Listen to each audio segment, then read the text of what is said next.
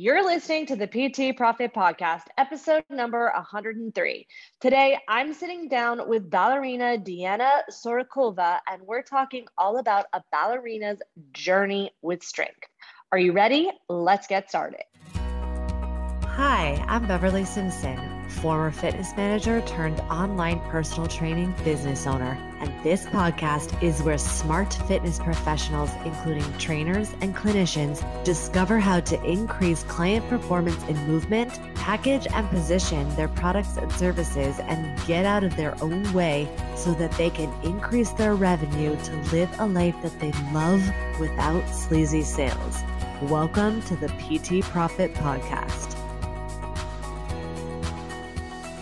What's up, Coach? Thank you so much for pushing play on another episode of the PT Profit Podcast. I'm super excited to dive into today's episode with Diana Sorakova, and we're going to be talking all about her journey as a ballerina with strength and why it's so important and how she helps dancers now. But before we get started, just a quick reminder, the doors are closing for the PT Profit Formula. This will be the last time the program will be offered in 2021. So now is the time to sign up. It is a 12-week step-by-step process designed to take you by the hand and build a profitable health and wellness business. It is literally a coaching program designed to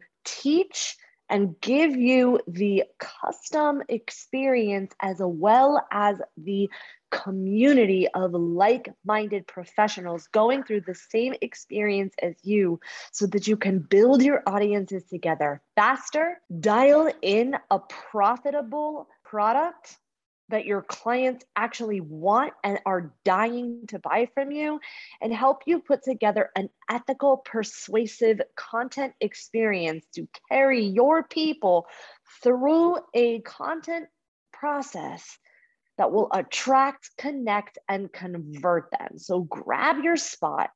This is the last time I'll be offering it in 2021. And it's the perfect time to optimize your business now. Get set up for the fall to test so that you are more than ready when the new year, new you resolutions come into play. So click the link in the show notes and I'll see you inside. So today I'm sitting down with Diana. So Diana is originally from Slovakia, where she started her ballet studies and career. She started dancing when she was 7 years old. And by the age of 17, she joined a professional ballet company in Slovakia, where she danced in ballets that they had in repertoire, plus some musicals and operas. She left for college to the UK, where she studied at Royal Conservatory. Her dance journey expanded to contemporary dance when she joined the premier contemporary dance company in Mexico, which took her on performance tours around Europe, Mexico, and the USA. She spent time dancing in New York for almost 5 years as a freelance dancer, experiencing different companies, participating in live events, photo and video projects, and found her passion in fitness, which led her to become a personal trainer, which we go deep inside of this episode. Her experience as a trainer and as a dancer has led her to create a very specific training style, the Ballerina Strong. She's now launched her own Be Strong app, and she helps her clients become stronger, flexible, and more energized and feel elegant. So without further ado, let's go ahead and roll that interview. What's up, Diana? Thank you so much for joining me on the show today. How are you? Hi, Beverly. I am very good. Thank you. How are you?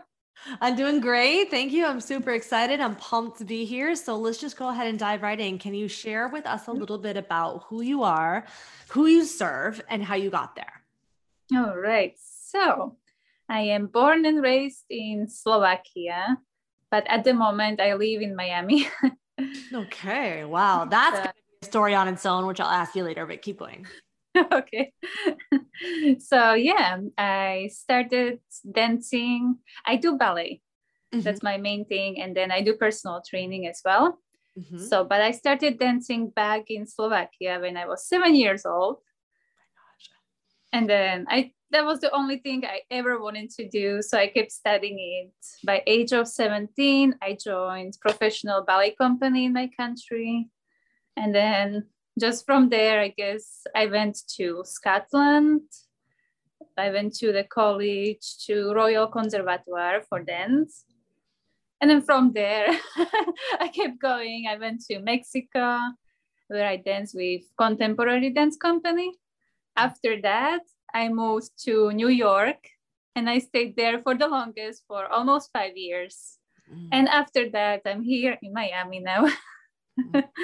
Okay, wow. So are you still dancing?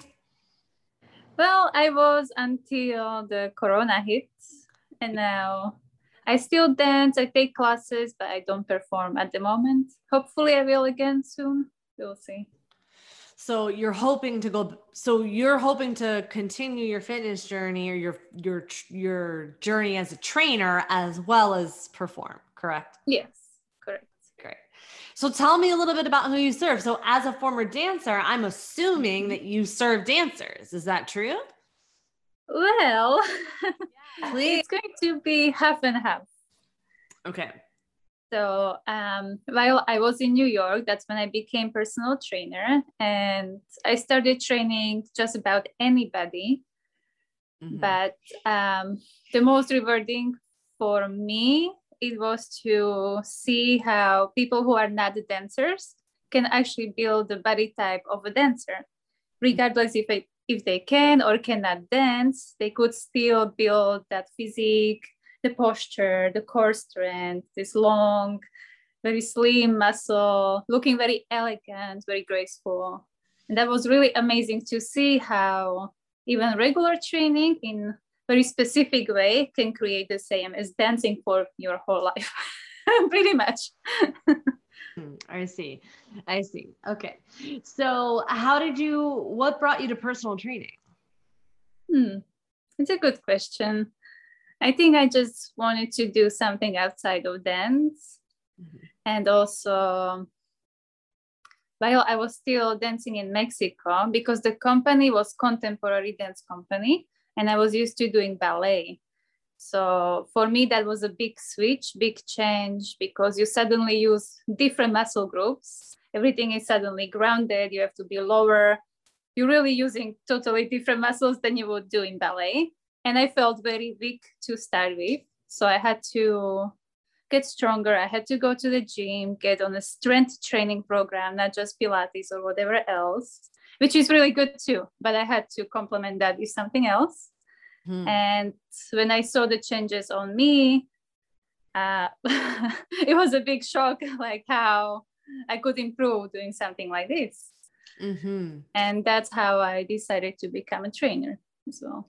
I love that. So now I'm curious because as when I say former performer, I'm almost like studying to be like a musical theater, right? I'm in New York. Okay. So, I feel like some of the common fears that a lot of dancers and ballet specifically get into are like, I don't want to be bulky and I'm scared to strength train. So I'm curious, like, did you have those fears? How did you overcome them? And how do you combat them for your clients? Mm-hmm. I did have those fears. Mm-hmm. And for the longest, I would not want to do squats because I don't want to have a big butt. I cannot look like that, But as I learned more, as I studied and kind of experimented on myself in a way, I realized that it's not going to happen. Mm-hmm. And that's how I also tell my clients that this is really not possible for women to get bulky just because our body is not built that way. And if somebody really wants to, they really have to adjust their diet, take supplements. And I'm not a big fan of those.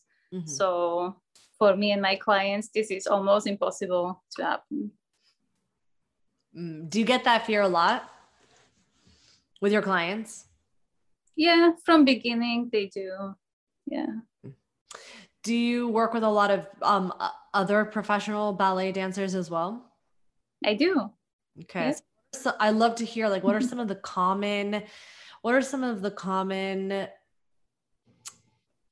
challenges that you're facing when you work with ballet dancers that's different than, say the general population? Mm-hmm.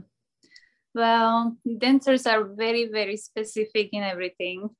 So when I explain, I really have to go to a super detail on everything, which is a good thing because most people don't care about how their feet are positioned or if they're looking straight or to the side.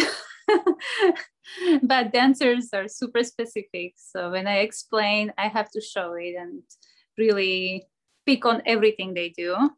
But I wouldn't say that's a challenge. That's actually a fun part.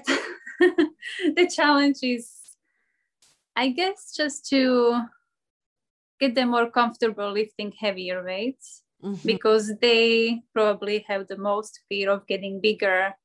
And that's not even bigger or more muscular. We don't want to get heavier. And as we know, muscle does weight. So if you put a lot of muscle on, you are going to weight more, even though you look slimmer. So that's one thing to consider, which is actually easy to train. It's just the mental thing to get over it. So that's the biggest issue. So what are some of the mental components what are some of the things you do to help them with their mental, overcome these mental barriers? I guess just help them to trust me at some point, to get to know me, see how I looked before, where I came from, how I improved, see my other clients, how they improve, and just build on that, see on themselves how they're progressing and how we track everything. And just that's all.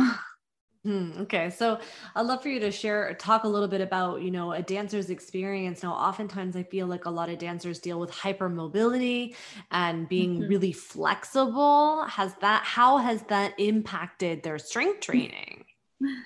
And that's a very good one, because that is actually my own issue exactly. Let's say in ballet world, we cannot divide dancers, not really, but kind of divide dancers into allegro or adage dancers. And allegro dancers are the ones that have more fast twitch muscles, or the ones that are faster, stronger, less flexible. They usually turn better and jump higher. But they have problem with lines and flexibility and all of that.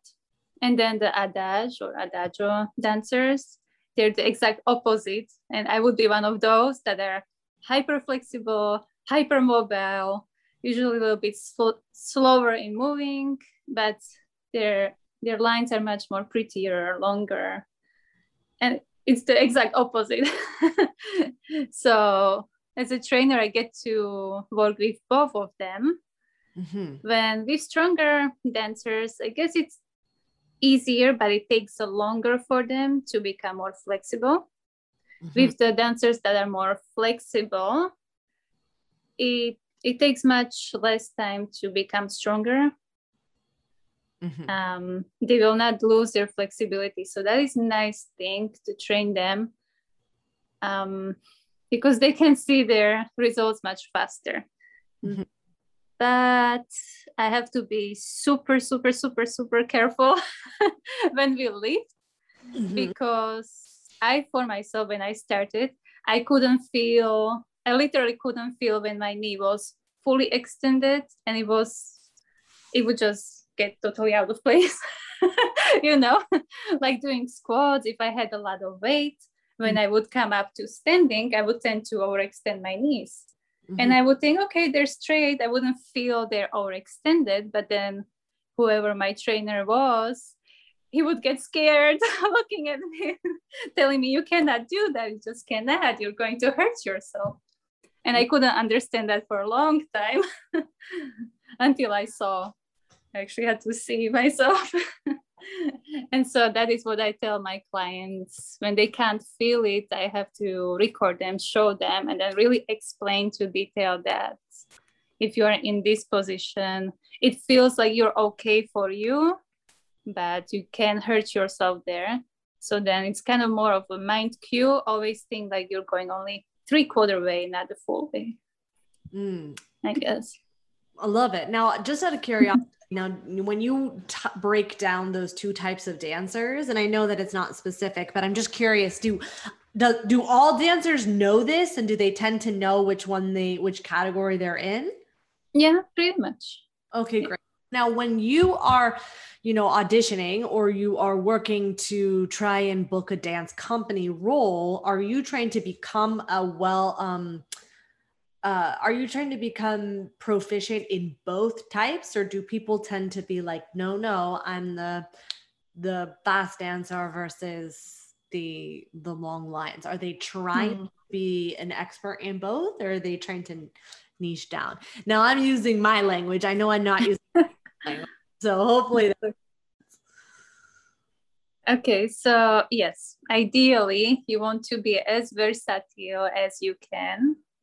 Obviously, each company is a little different. So when you audition, you try to feel them out before, see their performances, maybe take some open classes if they do have them, to see if you would be a good fit, if you like their repertoire and their style. And then you kind of feel if you would be a good fit, if you would want to go there and you audition. But regardless of their style, you still want to be able to do both. You want to be fast, you want to jump high, you want to turn as many turns as you can. You want to be as flexible as you can. And yeah, ideally you want to do all of it. But everybody knows their strengths, so they try to push more towards that way.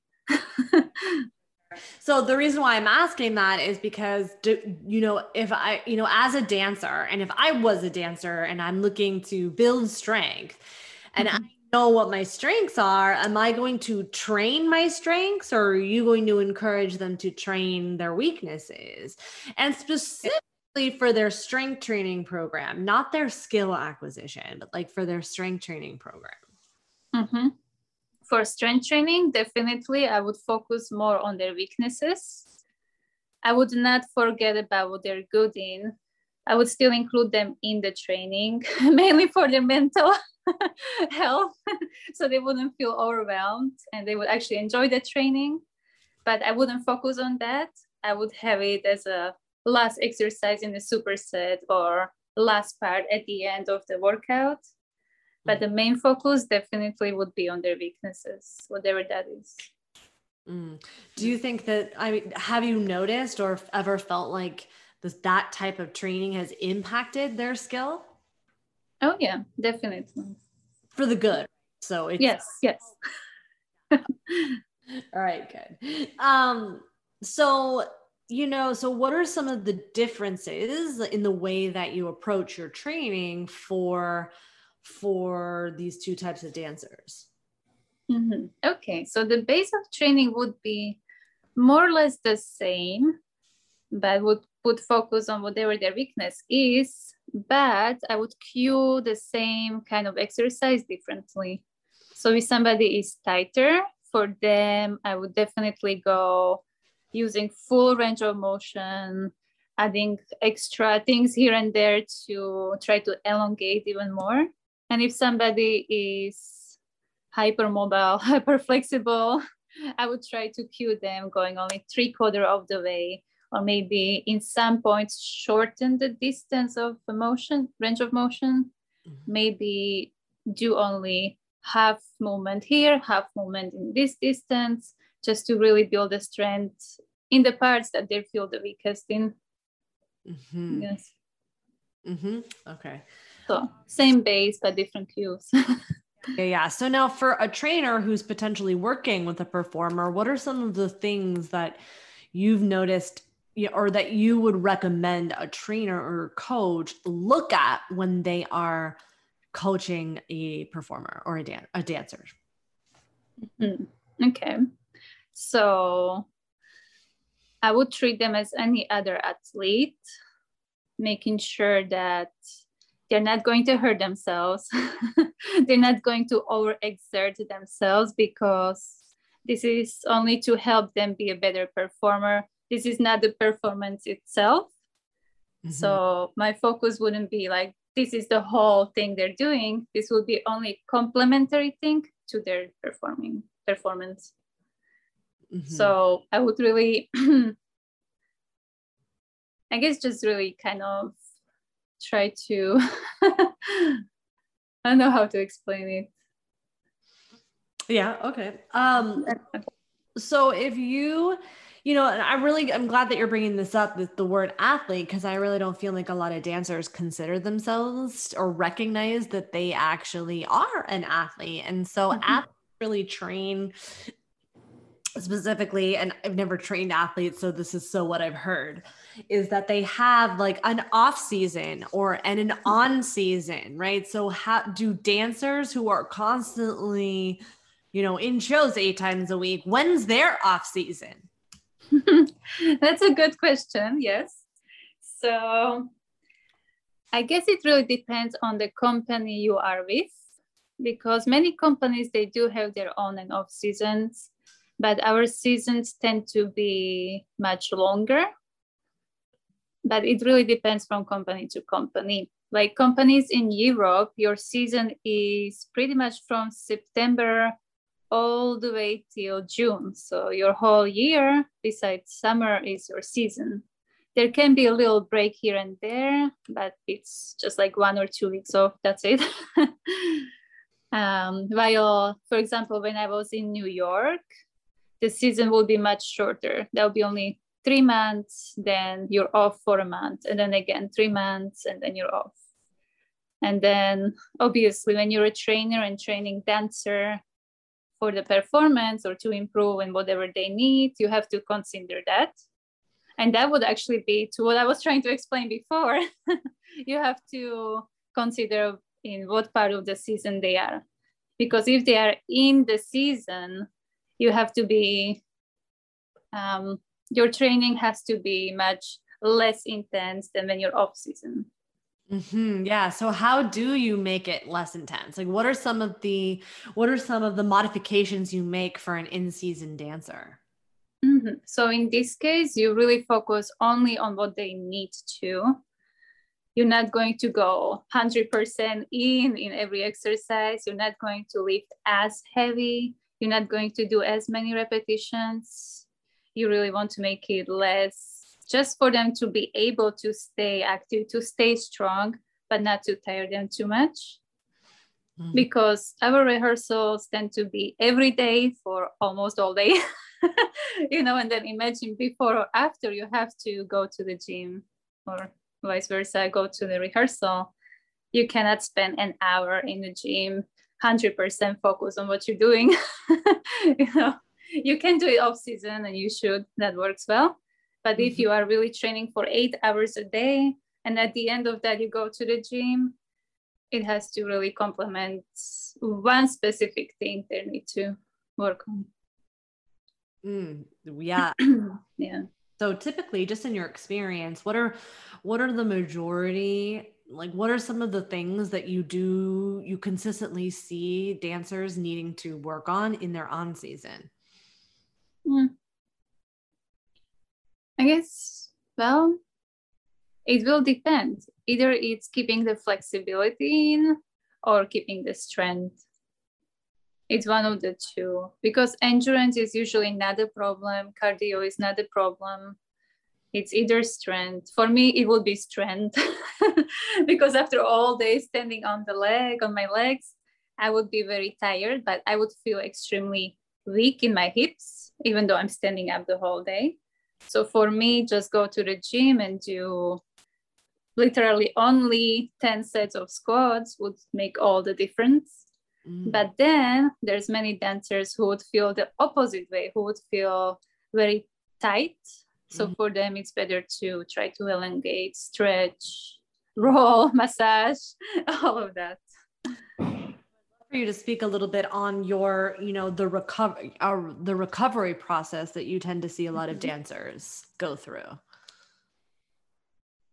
Okay, recovery. So yeah, I think it still depends on the same aspect, but definitely, usually we do get 1 day off a week. It again depends on the company and time of the season. Mm-hmm. So if you are in like in Europe, when I was in a company, when we trained every day, Monday to Saturday, Sunday would be considered as an off day. So we wouldn't have a company class, but very often there would be a show. And if that would happen, that there's a show on Sunday, usually in the morning, then your Monday morning would start later, or we would just cut the class and go straight to either rehearsal or show. So sometimes you get your day off, sometimes you actually don't get a day off. It really depends. They try to give you that time to recover, but yeah, usually you just have to do it yourself on your own time. So whenever you have a time, you try to stretch, you try to roll, get a massage, ice if you need to, do whatever you need. When I was in New York, for example, I had way more time to recover. My rehearsals were shorter and less intense, fewer days in a week as well. So I could focus more on training, strength training, and then on recovery too. And in those cases, I would just do nothing all day. If I could, I wouldn't do anything.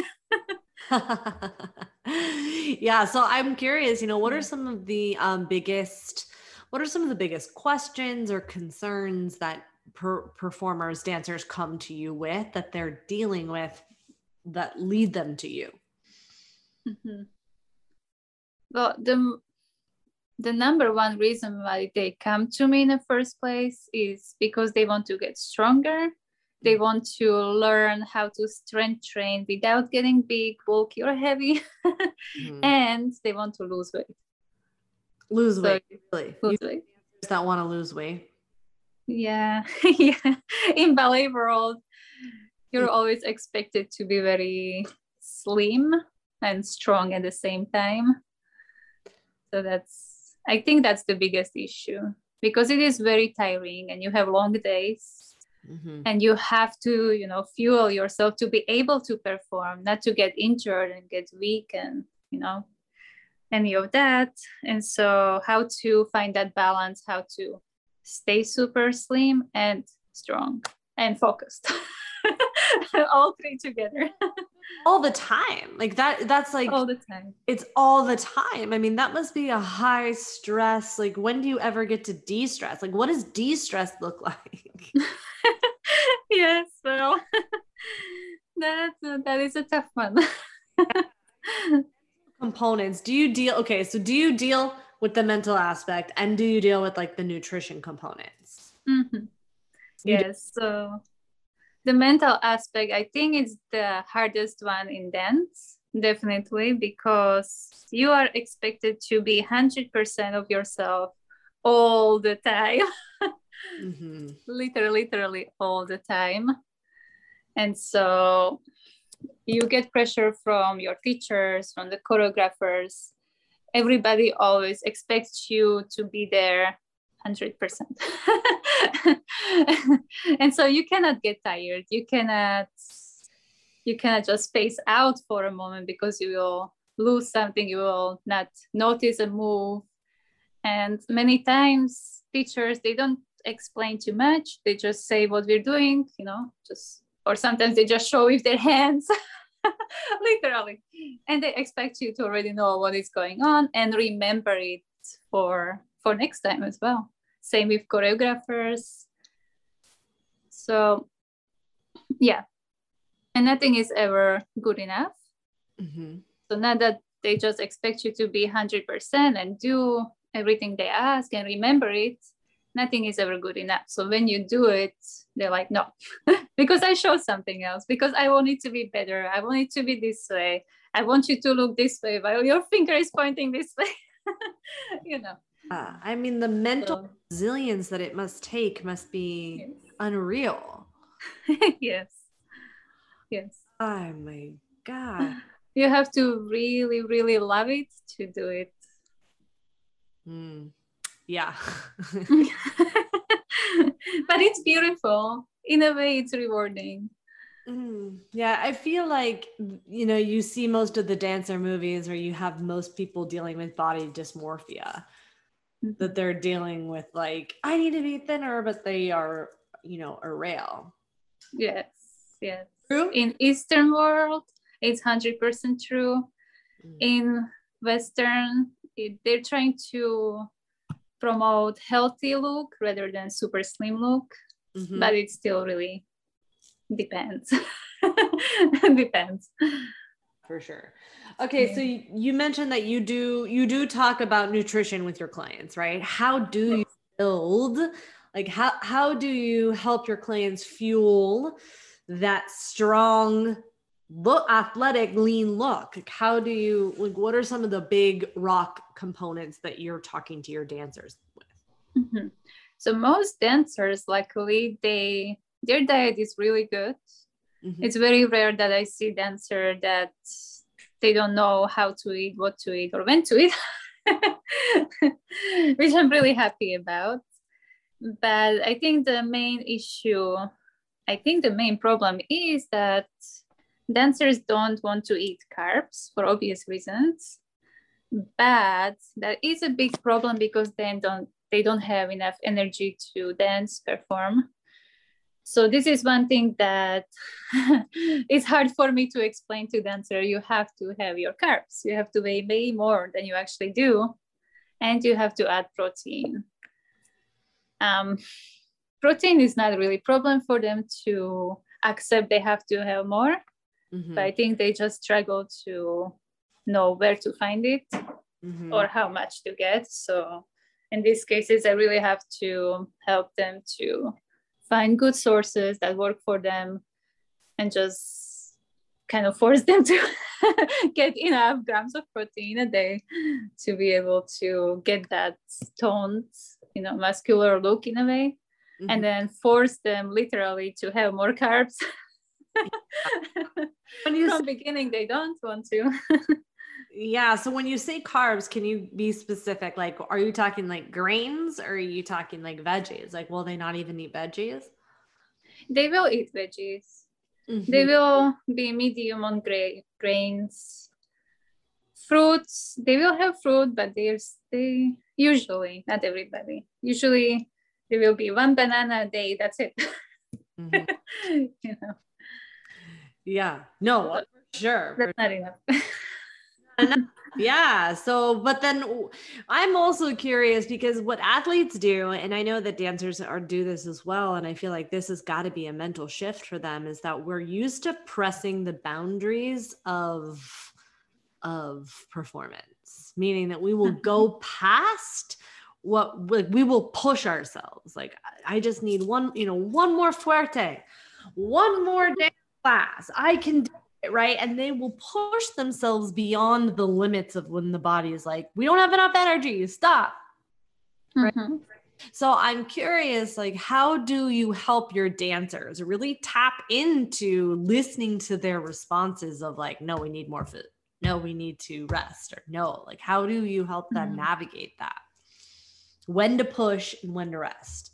Yes, that is a tough one because, because our teachers, choreographers, trainers, ballet masters, they themselves will push you and you cannot say no, So, and they are really usually the ones that will say, you have to do more fuertes, repeat, 100 more times, repeat. Even if you get it right, still repeat, just in case it was an accident. So it is hard for us to be able to not go and not push ourselves too much because they just expect us to do it. So when you're in the class, you have to do it in a way because otherwise they will not cast you in the role. They will not like you. They will throw you out of the studio, which has happened to me. So, but outside of that, most of the dancers, they know they have to rest. Some are going to be a little obsessed and try to push even more. And that's usually when injuries happen. So when I see somebody is really into it, I really, really try to talk them into just relaxing or doing something that supplements the movement, but not really doing that exact movement. So I see. Yeah, that must be hard. Yes. Do you feel at all or notice like a shift in the industry at all? Or do you think it still has its, hardcore, like work until your eyeballs bleed? Will, do you feel like moving towards more of like holistic health, or do you feel like it's still like always pressing the limits? It definitely is shifting. Yes. Yeah, because I gotta feel like there's got to be dance masters out there that are rigid, but not at costs. Yes, it is shifting a lot. I think, as I said before, in Eastern world, like in Slovakia or going even to Russia, they're still super strict. But here, when I was in New York or here, they're way more looser on you, I would say. They try to understand your human side, not just the machine being ballerina side. So they do kind of try to promote you to go out and have fun and take it easy at times, but they still do expect you to perform.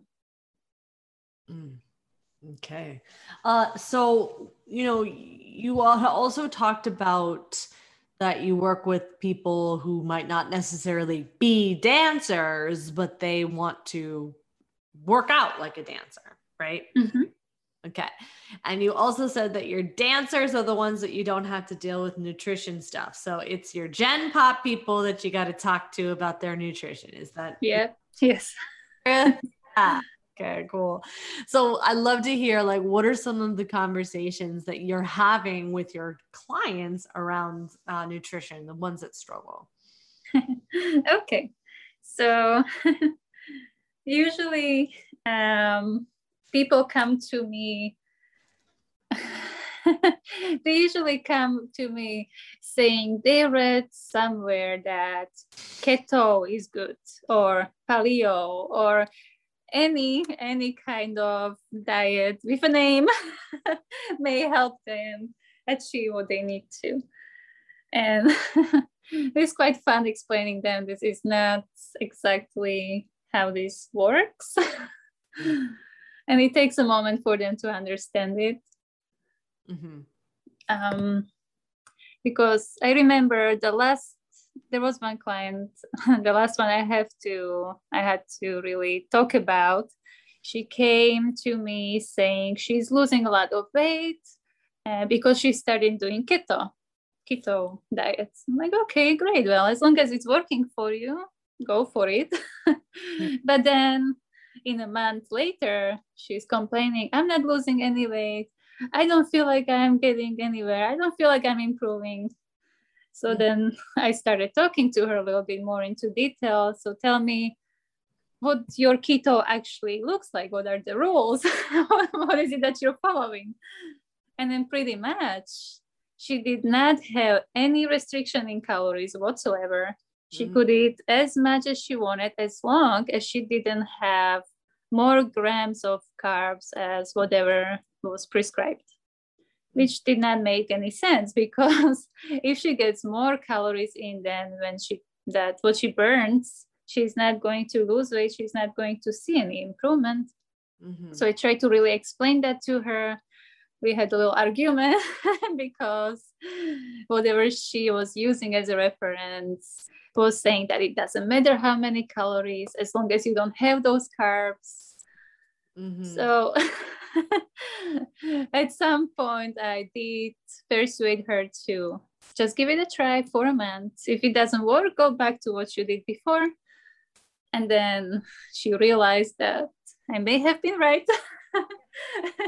She did lose over 13 pounds in a month, which is a lot. I would say it's a little too much for a month. But good for her. She's able to keep it down. She's keep keeps improving, and she's really happy now. Yeah. I think at the beginning, before the keto, she thought it would work for her. And that's many people think it works, because if you don't get enough carbs, a lot of water will come out of your body. But your fat percentage and your weight really stays the same. So when they get the water back, they're back where they were. So saying that she was actually in calorie deficit, doesn't matter where the calories really come from, then she can see the difference. Yeah, I think people forget that, myself included. Yeah. You can, it's your calories matter. It doesn't necessarily mean you have to count them, but they still matter. Yes. And you can overeat. You eat a container of hummus. That's a lot of hummus. Exactly. Yeah. I know people don't like to count calories, and I don't think they should really count every single calorie they do have, but they should have kind of a picture, knowing more or less where they stand. Are they in 1200, 15, 2000 kind of calorie range? They don't have to be exact. It can be 13, 14, but they should know more or less where they stand in. And that will help them a lot. Yeah, well, that's the other thing. So many, if you're training, you cannot be eating 1200 calories, and dancers cannot be eating 1200 calories. And I bet, but I don't know who invented that. That's how much my 3-year-old, my 2-year-old eats 1200 calories. And right. 800, they're training 8 hours a day and working out, eating 1200 calories. Like, I'm sorry, you're not gonna. Yep. It's not gonna happen. It's not gonna happen. Something's gonna break down. Something's gonna give. Yes. It's hard. It's definitely a hard thing to navigate. So what brought you to Miami? How long are you going to be in Miami? I needed a change. I loved being in New York, but one day I woke up literally and I felt, okay, it's time for change. And you just... So I came here. Yeah, pretty much. I just decided to move. I didn't really have a work. I didn't have a place to stay. But it all worked out. So good. You've been in Miami. Say again? How long have you been in Miami?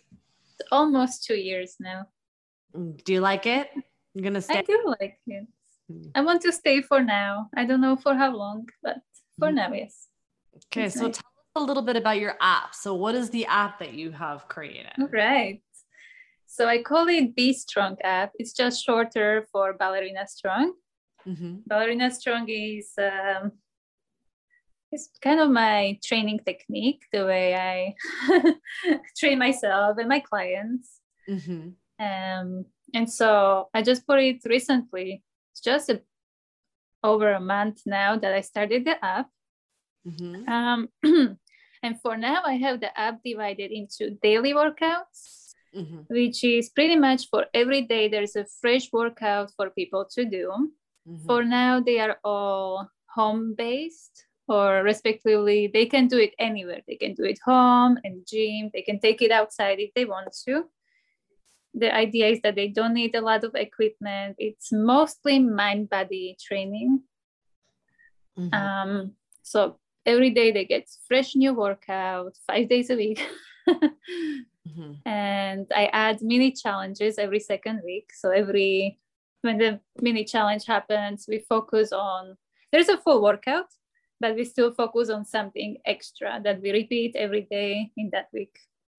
So that is a lot of fun. Last challenge I did was for scissors, but they're straddle scissors. So it's almost like you're laying on your back and trying to do a split with your legs. So people really like that.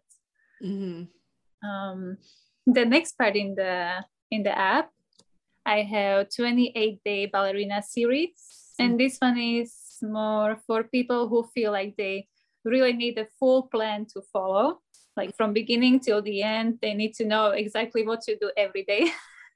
So that is there. And there are 3 right now, and each one focuses on something else. So one is focusing on on waist, so it's mainly core work. The second one is for legs, and the last one was for posture. So a lot of back, upper body, and again, core work. Yeah. Mm-hmm. And then I have also nutrition parts in the app, which is pretty much all sorts of recipes for breakfast, lunch, dinner, snacks for everybody, regardless if you like keto, if you're vegan, vegetarian, or you eat anything, there's something for everybody. And then I also added a lot of extra healthy tips, how to portion your foods and all of that. I have some calculators there just because many people like numbers. They like to track and calculate things. So I do have that over there too. That's cool. Love that.